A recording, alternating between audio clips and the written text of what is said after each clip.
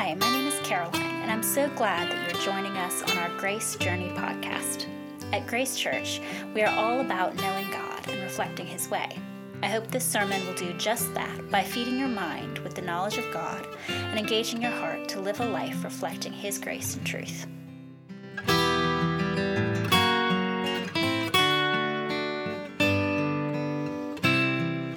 Today, I want to talk about nationalism, and the book that each week I'm showing you a book that I read for that topic, and this book is by Gregory A. Boyd, and it's called The Myth of a Christian Nation. The Myth of a Christian Nation. It's very helpful. It has some good, it's not a ton of history, but it's mostly, again, he's a Christian author, very highly recommended, well-resourced. It's going to be controversial, and even in the back part of it, he has some Q&A stuff where he says quite openly, hey, look, these are my opinions about certain things, and you may have a different take on that, and I know some Christians do. But let's talk about, for today, nationalism, and that is, what is it, and how does that compare or contrast with a patriotism, okay? So I have some notes, and so if you want to write things down, I think your bulletin has some pages, you can do that. So, and actually, it's not just about nationalism, it's nationalism in the church, like kind of what is the kingdom of God, because that's going to be very, very relevant to this. So nationalism is when someone is proud of their country regardless of what it does. Nationalism is proud of your country regardless of what it does. So every country, of course, they're human organizations. They all do things that you shouldn't be proud of, but nationalism means you're proud of it no matter what. It often engenders a feeling of arrogance. That is, maybe you've seen some of these rallies where folks are just chanting USA, USA over the top of other dissident voices. That really is a sense of arrogance that is channeling up for people that is not healthy for anybody. Versus patriotism. Patriotism is proud of your country for what it's done. This is more of a retrospective look, that is patriotism. And often what patriotism does, in a broad scope, is that it engenders responsibility. It makes people feel responsible. I want to be a part of the growth of this country. So when the United States is at its best, it is inspiring patriotism. That is, folks who want to get involved, not just in wars, but in all that the country has to offer. Does that make sense? Patriotism is much more, I want to be involved. Nationalism is much more my country right or wrong. My country right or wrong is very much a sense of like, every other country must be wrong then, because my country's always right. And so that's the sort of the starting place for this. But then we come to this idea of, okay, so you can debate these things all you want, and lots of folks are. Turn on the news, you're going to hear this discussion quite a bit. But where is Jesus in this? Where's the church? Where's Christ? So that's what I really want to talk about. And actually, the slogans that get used for this all the time, and you've heard them, I certainly have, is this idea of taking America back for God. Have you heard this? We need to take America back for God. So there are certain presuppositions. So here's how the church has addressed nationalism. That's what I want to go through right now. Very, very commonly, we have the church, the American church, and here I'm talking about all Protestants, but maybe some Catholics as well, but generally speaking, the American evangelical church, but I would say even broader, has really blended the kingdom of God, K-O-G, kingdom of God, and the USA, United States of America. We've blended those things in such a way that we've come up with this phrase of taking America back for God. And what that typically translates is to these 8 agenda items, which I will read to you because I know they're small. Typically, taking America back translates into voting for your Christian candidates, outlawing abortion, outlawing or having laws against gay marriage and or transgender issues, winning the culture war, however you want to define culture war. There's lots of ways to define it. Defending biblical freedoms at home and abroad. Oh, I'm sorry, not biblical. Defending political freedoms at home and abroad. That's a big one for the church. Number 6, taking America back for God often means keeping under God in the pledge. Number 7 often means asserting prayer at public events or in schools. And number 8 means displaying the 10 Commandments on government buildings.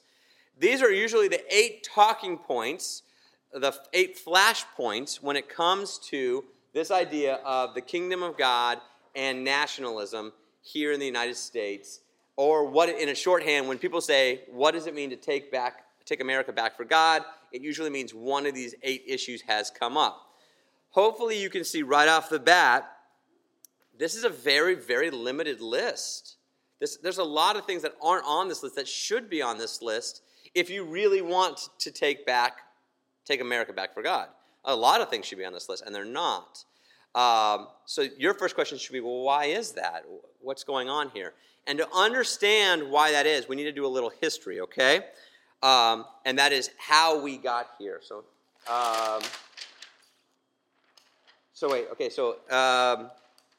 Yeah, this is good. How we got here. My notes in my notepad got different, sorry. So the first foundational question I want you to ask when it comes to the kingdom of God and the United States of America and how those two things go together is, when was America God's in the first place? When was this a Christian nation in the first place? By definition, we were never a theocracy. You guys hopefully understand. A theocracy means a nation based on one God or a religion. So some theocracies you may have heard of. Israel. They're a theocracy, okay? And their God, his name was Jehovah. And so that would be like, so if you were Jewish, taking Israel back for God, that kind of makes sense. You can make that case because it was founded either by God or with God's principles, with godly people. And by godly people, I mean those sort of being obedient to God. The United States wasn't really wasn't how we started, which I'll talk to you about that a little bit. So this idea of taking back assumes that we, the United States, have been a theocracy at some point. So let's talk about some of those this foundational myth that America is a Christian nation. From the beginning of the United States, some folks, but not everybody, has believed that God's will was manifest in the United States' both founding and its conquering of the lands. So that the conquering or the founding of it was somehow God showing his will. Okay? Which works really well unless you were the indigenous people. Then you're like, wait, God wanted to wipe me out? Where do I fit into this? And it was kind of like, no, we didn't want to wipe you out. We just wanted you to become subject to us and do what we wanted. Also, part of this idea that America is a Christian nation, some other ideas here are the United States, that our causes as a country have been just or right, and that God has been on our side. Maybe you've heard some of this talks. But if you're a student of history, many of our wars don't fall into what can be justified from a Christian point of view as a just war.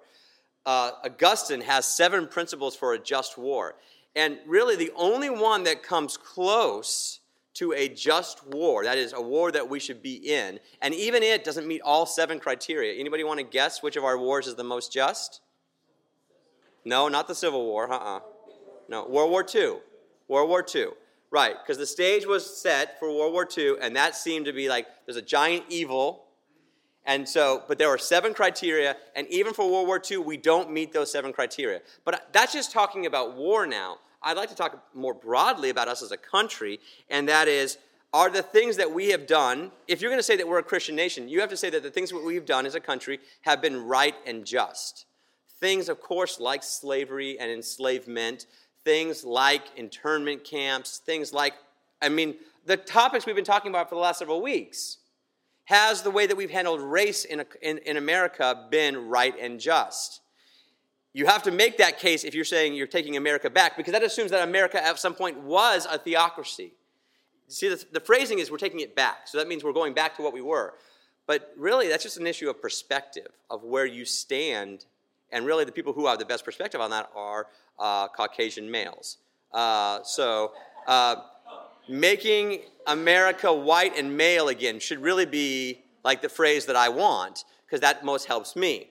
But making America godly again, or making America a great Christian nation again, a very, very difficult case to make in terms of history. Often those who talk about America being a Christian nation put the cross and the flag side by side. They co-join those things. I have very regularly seen crosses that have been emblazoned with the American flag on it. This is highly problematic to me because that is sort of imposing American ideology on a symbol that is about freedom for everybody and about relationship and about redemption of all humanity. So to somehow brand that as American, I think is entirely unfair, and it's unfair to our history, but it's more unfair to the kingdom of God. It really kind of, it saddens me because it's a very truncated view of what Christianity is. Oftentimes we're told that if America's a Christian nation, that the allegiance to God and the allegiance to country go hand in hand. That's a difficult case to make, in my opinion. You're going to have to convince me of that, but I'll let that one go. That's sort of the smallest one. Then I have heard this in my years as being a Christian and confusing that with nationalism, that in the Bible it talks about that we as Christians should be a city on a hill. Have you heard this phrase before? Jesus said it, right? To be a city on a hill. When Jesus said that we should be a city on a hill, what's he talking about? An example, right. And what he's talking here about specifically is not necessarily the church he's talking about, but he is talking about the group, the body of Christians, those who follow him.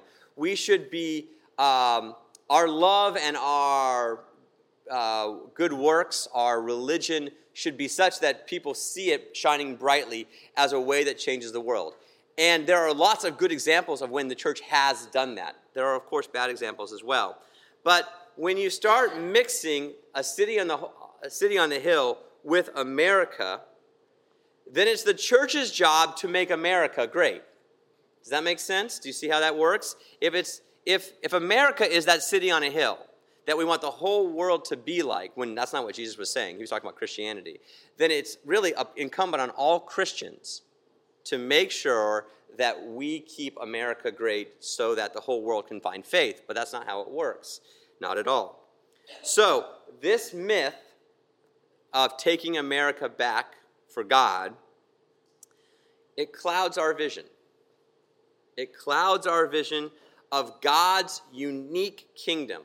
The kingdom of God that Jesus speaks about explicitly and a lot in the Gospels is not like the United States of America. It is unique. But when we say we're taking America back for God, we are confusing these things in such a way that we're doing a disservice, and I would even say doing violence to the idea of what God's kingdom is.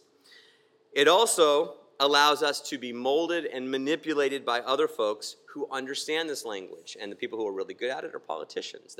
We have some Christian politicians who understand this language and have used it to evoke things from us as Christians that sound right, and then what happens is we begin to compromise. We begin to compromise our witness. And when our witness is compromised, and our witness, that means that's a story that Christ put in us. That's what I mean by witness. When our witness is compromised and we become just a political faction, pick whichever one you want, we lose our witness to everybody else. We no longer have the ability to speak up or speak out because all we really are just politicians in a smaller way. We're just a smaller speaking platform for them. These 8 points right here, because this has really become the summation of what it means to take America back for God, these 8 points have reduced the kingdom of God to something that really it was never intended. And I think, in fact, has corrupted the church, has corrupted our witness to a non-Christian world, because they just assume if you tell somebody that you're a Christian, this is what you care about. These are the 8 things that you care about. Now, do I have thoughts on these 8 things? Yes, I have thoughts on these 8 things. But this is all I think about? Oh, heavens no. But this idea of taking America back for God has corrupted, because we've joined the kingdom of God and the USA. We've lost it. And it's caused the non-Christian world to assume that we hate them if they don't think like us. If they don't think like us, or if they're going to become a Christian, they got to sign on to this manifesto. I'm not asking anybody to sign on this manifesto. I'm asking you to sign on the manifesto of God, who is Jesus Christ. Let's talk about that. That's what I really want for you. So And then the last part about this idea of the United States and the kingdom of God being merged or the same thing. And this is hard, but the Bible is clear on this. It's idolatry. It's idolatry. Because you can't, the Bible is very clear. There's one God, and we are to worship him. So if we have mixed the kingdom of God and the United States of America in such that we worship them both, God says he's jealous of our worship. And so to mix them both is idolatry. And idolatry in Scripture has a very severe punishment. So I caution you to not be idolatrous. But let's even just think through, did I write this down? Yes, sort of. Yes, good. Let's talk through the difference between governments and the kingdom of God. What's the difference between the two? So a government, any government, is there to establish their rules. Every government has the right and really the mandate to establish law and order and right and wrong. Maybe they're moral, maybe they're not, but governments are there to establish their borders, their presence. Here's who we are. Governments are also there to protect, ideally, its citizens. So we're here to establish what we think is what we want. We're here to protect what we think is right, whatever the government thinks is right, and then to advance that agenda wherever we can. Okay, that's the government's job. Okay? The other side of this is, what is the kingdom of God's position? What does it try to do? Well, the kingdom of God, we're told constantly, is about sacrifice. Sacrifice for each other. Sacrifice on behalf of our king. It's also to witness to the king. Okay? To let folks see us and say, hey, we're pointing to somebody else. So we sacrifice for, we witness to, and we submit to this dictator known as the Trinity. And let's be clear, he's a dictator. He's not taking any votes about anything. Where governments take votes because they're trying to establish and protect and advance, the kingdom of God is sacrificing, witnessing, and submitting. So therefore, what happens is these are two different targets. The target of the kingdom of God is to worship and obey King, the King of Jesus. Okay? The target of the government is its agenda, its ideas, whatever that government wants to advance, that's what this government is trying to do. That's why they have these certain agenda items, whatever they are, or lots of them, okay? But you can't say that a government and the kingdom of God, because they're not aiming, I don't know any government that is aiming at God. You might aim at some of the moral principles that God is talking about. You might pick up on some of those. But to say that any country, even the nation of Israel, and now I'm here talking about the one in the Bible. Do some Old Testament reading. We did it in our Bible study this morning in Joshua. Terry Walker had a very salient point about this. Every time that they did what God said, things went well. And when they stopped, things went really bad. They're the only ones who ever even attempted that, and they didn't get it right. They were the closest ones to being the kingdom of God. And they constantly were botching it.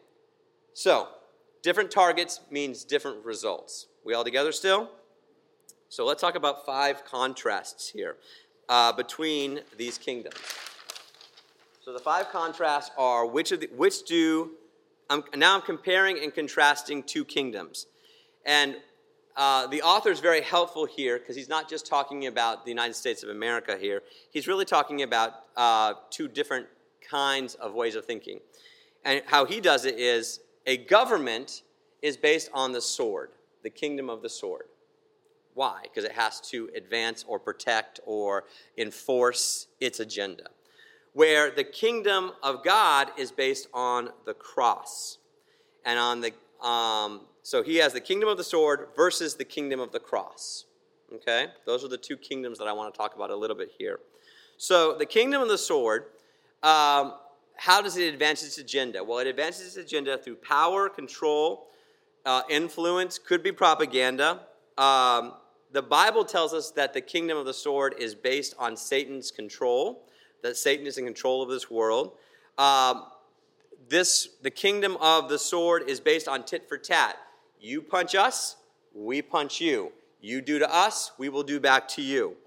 The best governments ever existed, and this isn't an indictment, but this is just true. The best that a government can do for you is peace through violence, or the peace through the threat of violence. If we can tell another country, look, you mess with us, we're going to hurt you more, that might lead to peace. That's the best the kingdom of the sword has to offer. Okay? Versus the kingdom of the cross.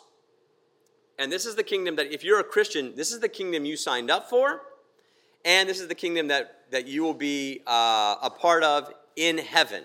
So, and Jesus tells us that we should be advancing that kingdom now, today. So you have to make some decisions here.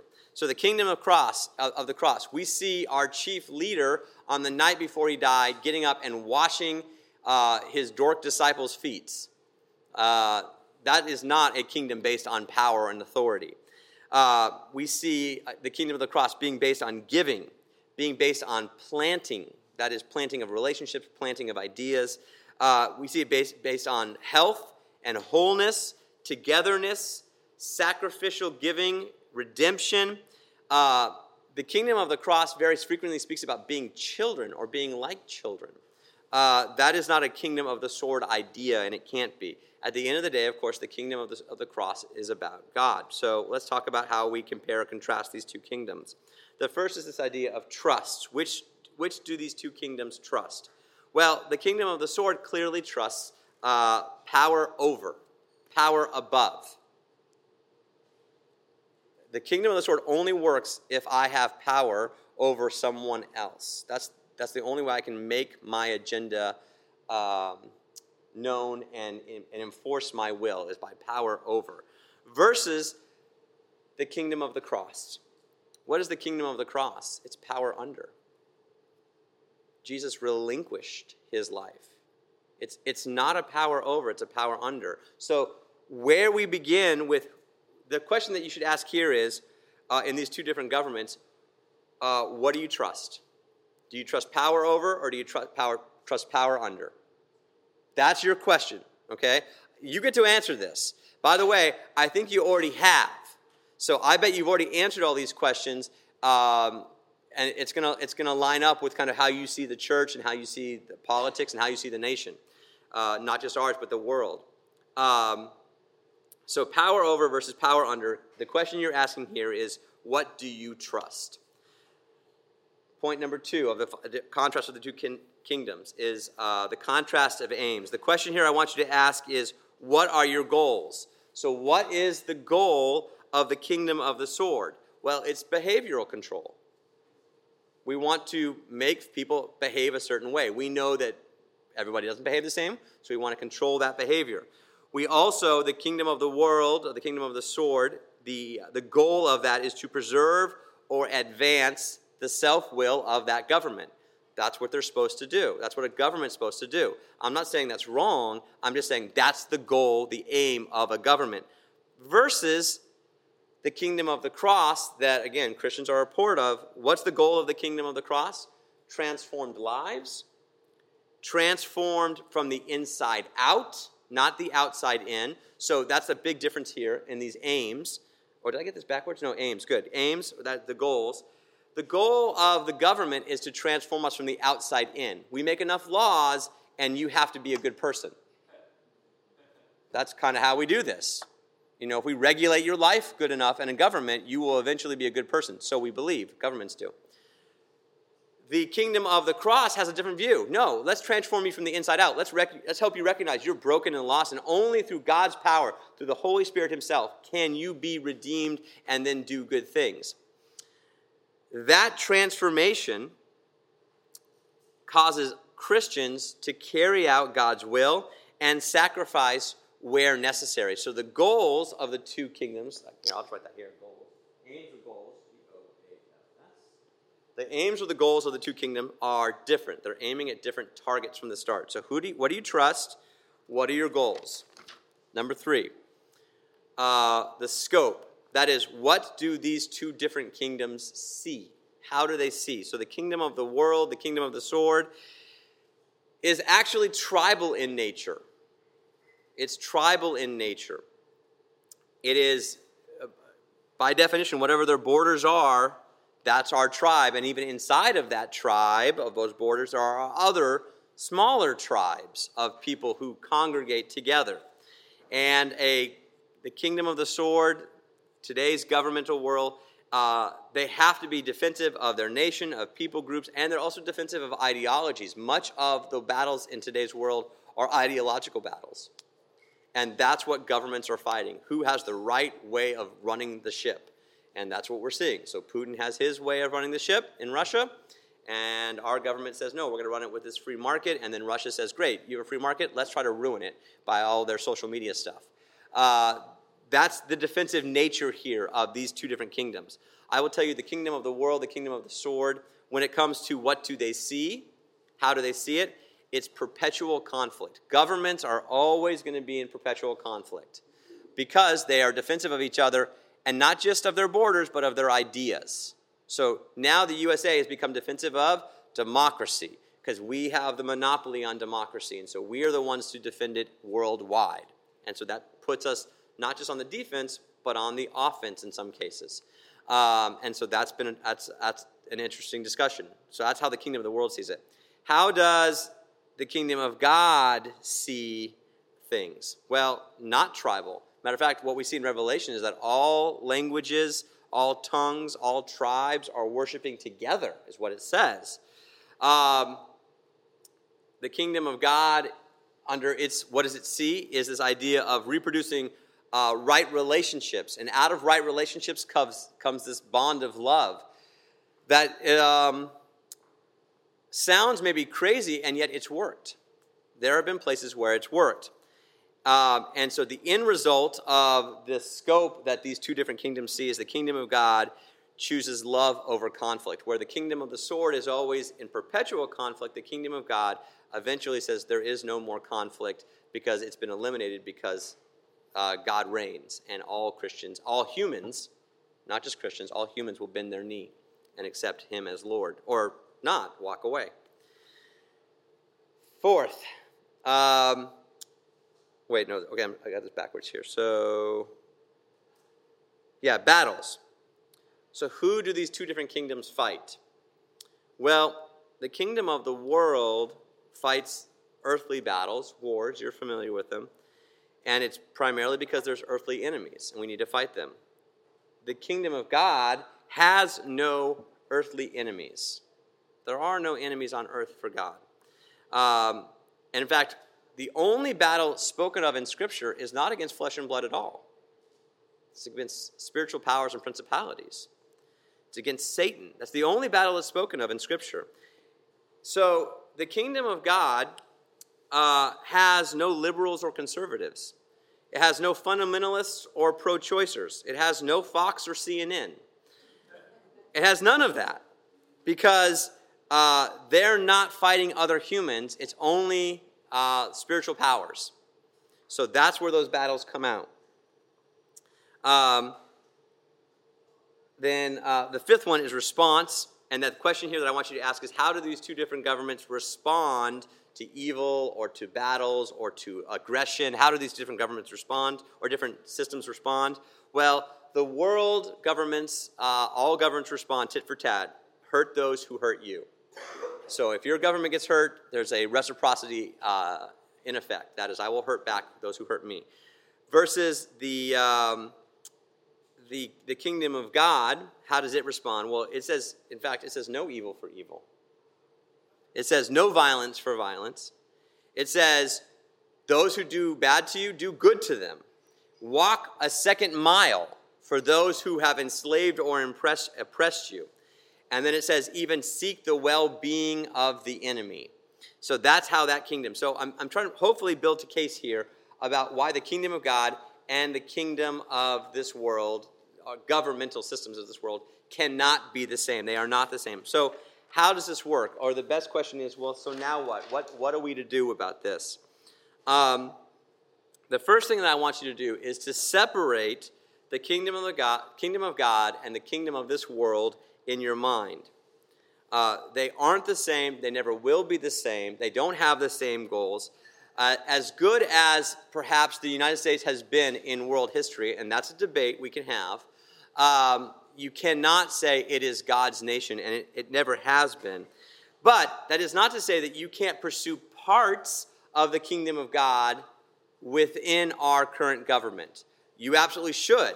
That's what some of these other classes have been about how to pursue the kingdom of God within the kingdom of the world.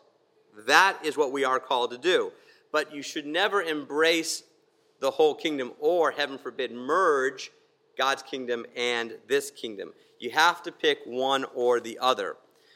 So that's number one, separate the kingdoms. Number two, be suspicious of all governments. Be suspicious of all kingdoms of this world. There is no political ideology. There's no program, no social program that those of you who are Democrats, there's no program that you're going to have that's going to fix all of our ills. I hate to break it to you, but there's not. But I can also tell you that the sword also always fails. The sword always fails because as soon as you exert authority, power over, you have to defend the power over. You have to defend that position. And that leads us into an us and them mindset. That leads us into the tribal mindset. If you were here last year and we read Brene Brown's book, what was it called? Braving the Wilderness. She has a great chapter in there about us and them mentalities and how that really destroys us as people. She's a Christian, but she's not writing for a Christian audience, but she makes a very powerful sociological, psychological argument how us and them is not appropriate. So number two is be suspicious of all governments because we don't want to fall into that us and them mindset that almost every government, every government is in an us and them mindset. The third one, this hopefully is obvious or easy, is to be like Jesus. Let's be clear about something when we talk about Jesus. His world was just as brutal, if not more brutal than our world today. It was just as brutal and more brutal. And yet, as brutal as his world was, what was his advice when it came to the government? What did he say? What was it? Obey it. Obey it. Do what it said. In an incredibly oppressive governmental system, the Roman government, he said, do what it says. Follow their rules. Without capitulating, without giving in to yourself, giving up your own self, without losing your faith. So he is our example of how to do this, how to stand and work within a governmental system and yet still advance or pursue another kingdom, a different kingdom. So he never came out and said, these certain laws I'm against. He never gave solutions to geopolitical problems. He preferred the transformation of people from the inside out. That was his method to build his kingdom, and it was exclusively that. So we need to give to God the things that bear his image. What are the things that bear his image? Us. Every human you've met bears his image. And you give to Caesar the thing that bears Caesar's image, which is money or stuff or whatever. Everything else. But what are the things that bear his image? God's image. You, people. So we need to work on those. Our very lives are called to be given to God. That's how we're supposed to live out this kingdom of the sword versus kingdom of the cross. Number 4. And I think I'm done after this, so we can have a little bit of a hot debate maybe. Number 4 is we need to stop vilifying Christians over issues and ideologies. A passage I would love for you to read is Matthew 10, verses 3 and 4, but really a much broader context. Because in that passage, I'll just tell you what it is, but I would love for you to read on your own. Jesus calls a tax collector and a man named Simon, commonly known as Simon the Zealot, to both be his disciples. So, what do you know about tax collectors? What? They were hated because why? They were enforcing Rome's policies, and that when they would charge taxes, they'd always put a little bit extra, a little bit for me, right in the pocket, right? Now, because they sold out to Rome, they were your alt-rights, okay? Tax collectors were your right-wingers. They loved Fox News. They watched it, whatever your alt-right news. I don't know. I'm not trying to make Fox News that. But whatever. Your tax collectors were your alt-right. Simon the Zealot. He was your most leftist you could get. about as left as you can go, furthest wing left. And so, in one day, in 2 verses, Jesus calls Rush Limbaugh and Rolf Nader to both be disciples. Is such a thing possible? It was for Jesus. It was for Jesus. So why isn't it possible for us? Why do we vilify the left and the right? Why can't the zealots and the tax collectors actually have a place together on the same table? Well, because we stopped listening to each other. Because it's easier to make them, whoever you want them to be, your enemy. And we just throw them under the bus. We destroy them. We fight them.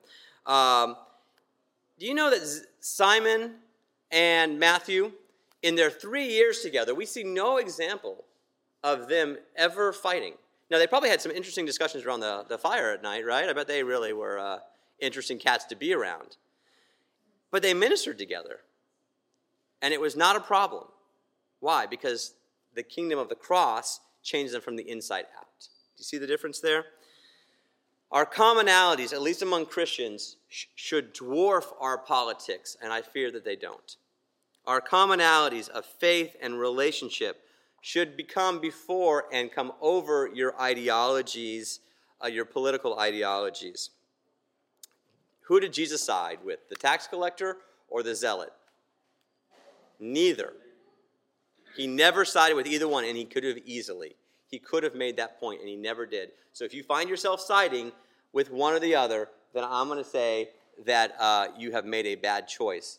So I want you to stop vilifying other believers, and I want you to reject those who do. And so if you hear Christians who, from their Christian point of view, are vilifying Rush Limbaugh, or are vilifying, well, I don't know, Nader's kind of out of the scene now. Who's a good left person? Bernie Sanders, great, thanks. Great, perfect. Yeah, so if you hear Christians vilifying Bernie Sanders, one, I want you to be like, okay, immediately, I'm no longer going to take this person, what they're talking about in terms of politics, that seriously anymore. I also would love for you to confront them and say, if they're a Christian especially, I mean, politically, you can do what you want. But as a Christian, you say, you know what, that's wrong, what you're doing right there. To vilify Bernie Sanders, to vilify Rush Limbaugh, that's wrong. We are not those kind of people. And we have to stand above that because we are under the king. We are not people who pursue power. So, back to that very original question. Patriotism versus nationalism. Let's cover this and then we're done.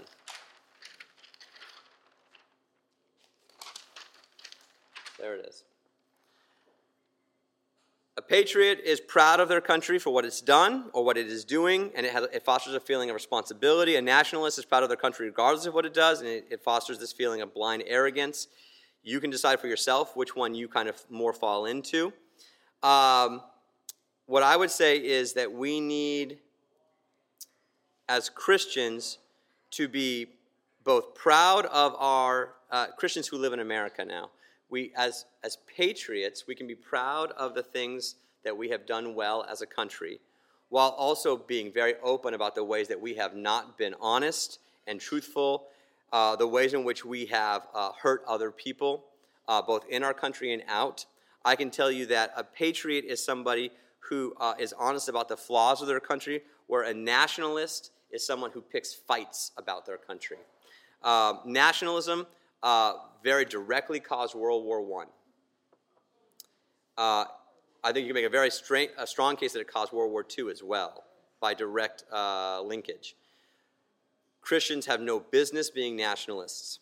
It is sinful and it is sin-filled. Because by its definition, nationalist builds superiority in your head above somebody else. Patriotism, I think, is okay, because hopefully it causes you to be an engaged citizen, but you should be suspicious of it. Because the line between patriotism and nationalism, razor thin and invisible. So best of luck with that. I don't want to get too close to it. But have we as a country done some good things? Yeah, I think we have. And I told you before in other classes, I am most proud of a constitutional democracy because I think it's making the most change for people in the world. So I'm an advocate, okay? I'm on that side. You've already heard me say that. So as a Christian, what I would say is you can't be a nationalist. You can be a patriot. But be careful as a patriot. All right, with that said, we have about 10 minutes that I'm willing to engage maybe some questions about content, not so much about ideology, because 10 minutes would be a disrespect to that discussion. Yes, sir? I noticed you divided nationalism and patriotism. Right. Oh, can you be a nationalist and a patriot? No, because they promote different agendas. They have different goals. When you look at their the goals that they're promoting, they're not the same thing ultimately. Well, if you're a patriot, nationalism does believe in devotion to one's country. Okay. Yeah, they have similarities for sure. No question about that. I'm not going to argue that. You're absolutely right. Fair. I mean, in terms of the Venn diagram, what you're saying is you're just noting the overlap of the two Venn diagrams. I would agree there is some overlap, but there is enough over here that makes me say, no, you can't do that. Well, a patriot is interested in protecting the Constitution of the United States. Well, I mean, you can be patriots of lots of other countries. What's that? Is that being a nationalist? Believing in that? It depends on how far you're willing to go to it. The question is in action itself. The question isn't like, am I willing? It's not just that black and white. Like, am I willing to just do this? It's like, how far am I willing to go to do these things? Well, protecting your borders, is that being a nationalist? It can be. Is that bad? It can be. Well, how can you be a patriot for your country? You can recognize that your country has done some good things, done some right things. Retaining the English language in your country. Yeah, that's a hot debate, isn't it? It's a hot debate. Right now we have California. I think what I would say is, what I would question here very carefully is right or wrong. I would question, like, are we caring for folks by enforcing a language option that isn't real? I don't know. It's an interesting discussion. I think it's a fascinating discussion, actually. I think a patriot would say, we have done this wrong in the past. Let's try to do this in a way that's good, in a way that's helpful, or engaging with more people in discussion, particularly a patriot Christian. A patriot nationalist, you're just looking to enforce, and that's where I would have problems. Is that helpful? Is that clarifying, I mean? No, I'm trying to figure this out. I hear you. Being a patriot and a nationalist. Okay. You're saying being a nationalist is, It's idolatry. Yeah.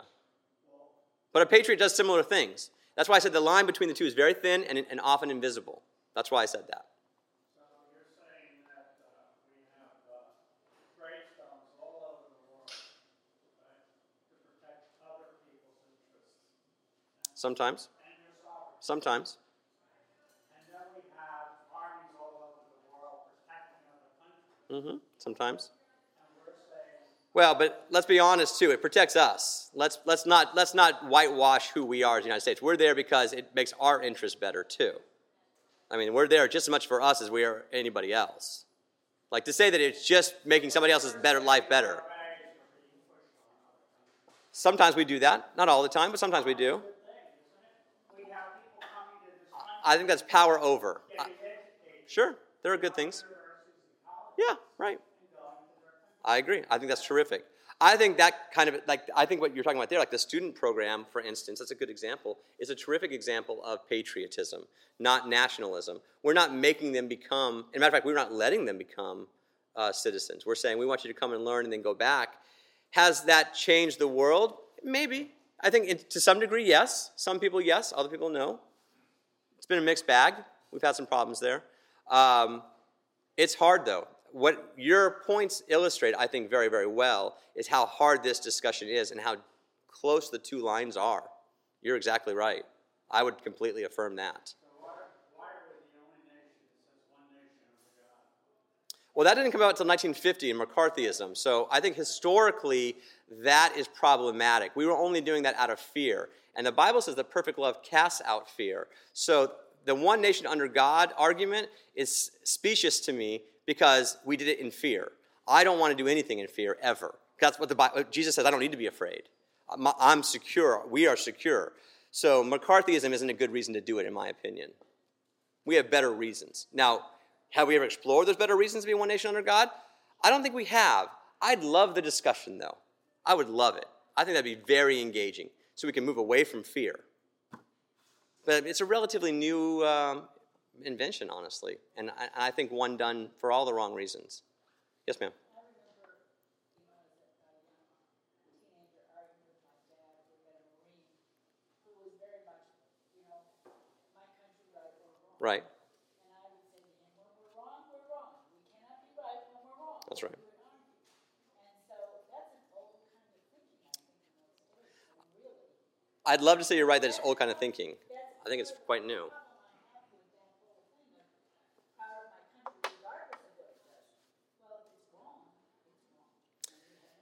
Yeah, I think lots of folks have that opinion on all kinds of these matters, and this is why it engenders such frustrations with us. I hope that if you're being stirred, he came to agree with you. All right.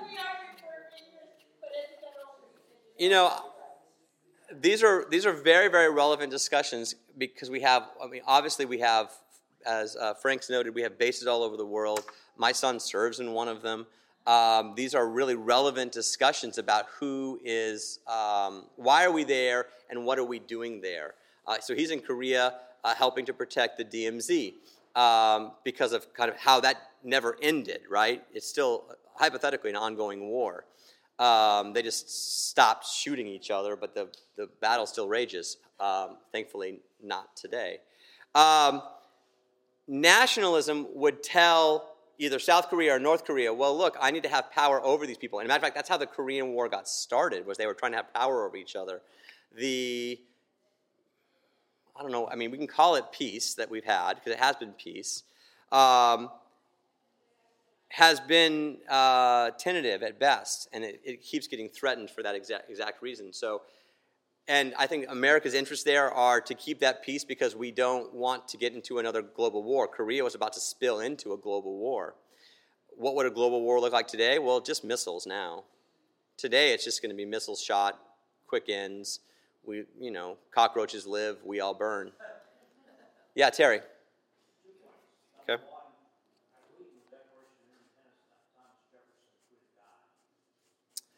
Sure. Is your point that Thomas Jefferson believed in God? No. Right. So he just used the word. He did later in his life. No, he didn't. Never. Read his writings. He never did. He used the word God, but he didn't mean God. He used it because it was an opiate for the people. But go ahead. Not for him, it wasn't. And he wrote it.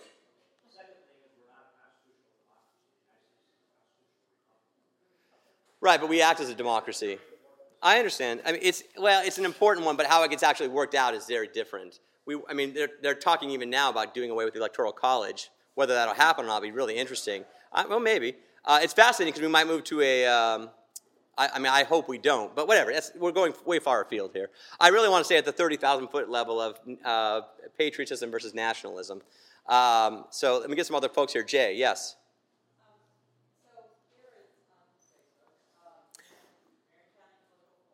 Okay. Good.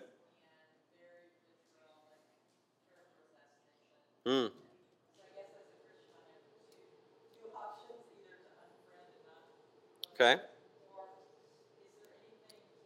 I love this question. This is a brilliant question. So here's the question. So everybody hear a question? There's this Facebook forum. This is where things often get out of play. Let me ask you a follow-up question, Jay. How many people on that forum do you know? Okay, so the ones who are, how many of them that you know are Christians? A lot. Good. Okay, so a similar number. The Venn diagrams also overlap. What I would say to you then, as your pastor, and you go to church here, so I'm going to say that, is that you need to go to them as brothers and sisters and say, this is not representing Christ well.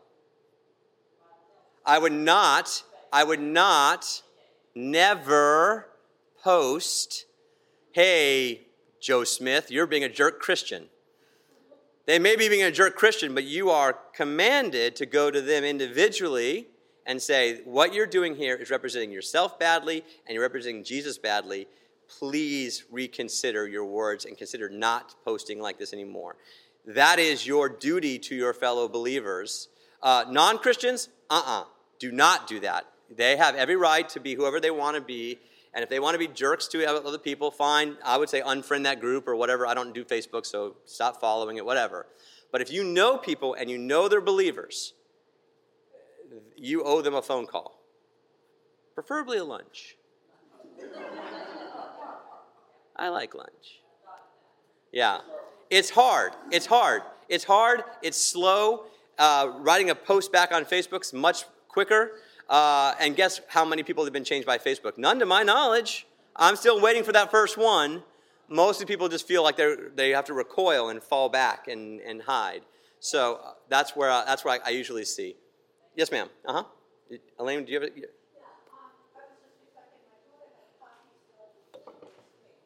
The federal space. Okay. Okay.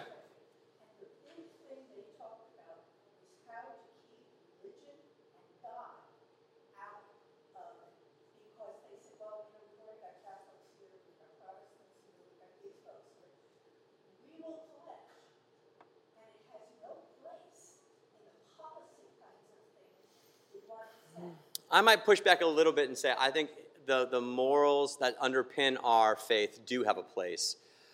If we're using it to proselytize, it's not going to change. We're not going to make anybody through our laws become a Christian. But should we look to use the morality that Jesus has put in us to affect our country? I think we should. So I would make a slight distinction to what you're saying to say that God and politics don't belong together. I think we're humans and we're naturally going to put them together. And my ethos, the thing that I think, is entirely based on Jesus Christ. Well, I probably should be careful with that. I want it to be entirely based on Jesus Christ. I try, okay? I strive for that. Now, I know there are other people who very much disagree with me who say the same thing. And then it would be up to me and that sister or me and that brother to wrestle through, okay, how are we going to make this truth really make our society better? Because we are incumbent on caring for our community. Jesus is really clear on that. So I wouldn't quite divorce him in the way that I heard you divorce him. Maybe you didn't mean it that way, but okay.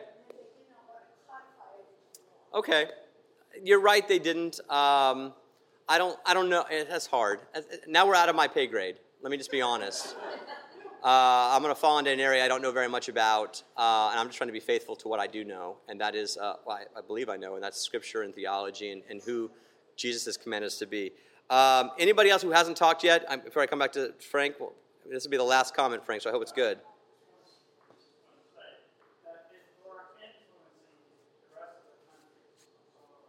Yeah. There's a lot to that question. It's not a simple answer, but a lot of it has to do with economy, and a lot of it has to do with how we set up our nations such that we can take advantage of other countries. I don't think it's a simple one.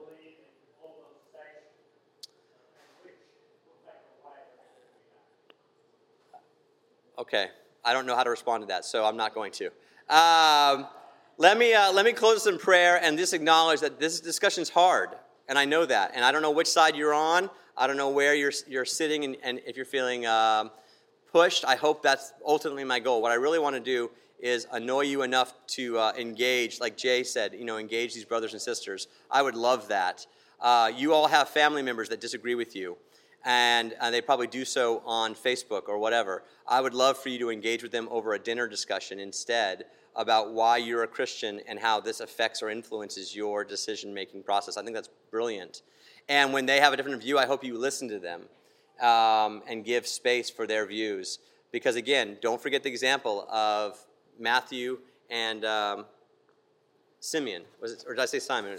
Simon the Zealot. Yeah, Simon. Simon and Matthew. That's the example of the church. And that's the example I want you to leave you with. If everyone around you thinks like you, you're in a bad space. You are in an echo chamber. And those are not helpful places. So you need people who you respect, who you can listen to, who think differently than you. That is called the kingdom of God. And that's the kingdom I want you to be a part of.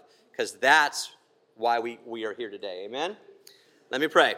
Father, thanks again for this discussion and for the challenging nature of it. Help us, Father, to not reduce this discussion to elements that are just too simple, but instead we embrace the complexity of it. But most of all, we want to just embrace you. And I pray that our faith in you and your relationship with us would continue to change us and make us informed citizens in this country that we live in, and that we would never try to baptize anything that's not of you. In your name we pray. Amen. Thanks, everybody. Oh, next week is the Me Too movement, led by my wife. Thanks again for listening. To find out more about what's going on here at Grace Church, you can find us on Facebook, Instagram, our website, graceocala.org, or, of course, on our campus here in sunny Ocala, Florida. Go in peace.